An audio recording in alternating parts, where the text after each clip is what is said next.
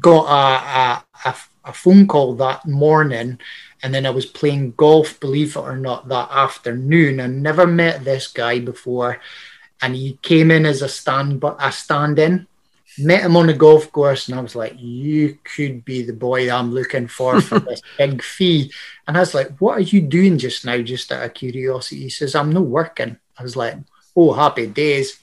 And that's a story of how I made my biggest fee in recruitment. It was a massive fee. I met him on a golf course. He was just a stand-in lad that never, wasn't scheduled to play on that day. But yeah, and I've been close with him ever since, and he still contacts me and gets some advice and stuff like that off them. And that was probably about 10 years ago, maybe 10, 15 years ago.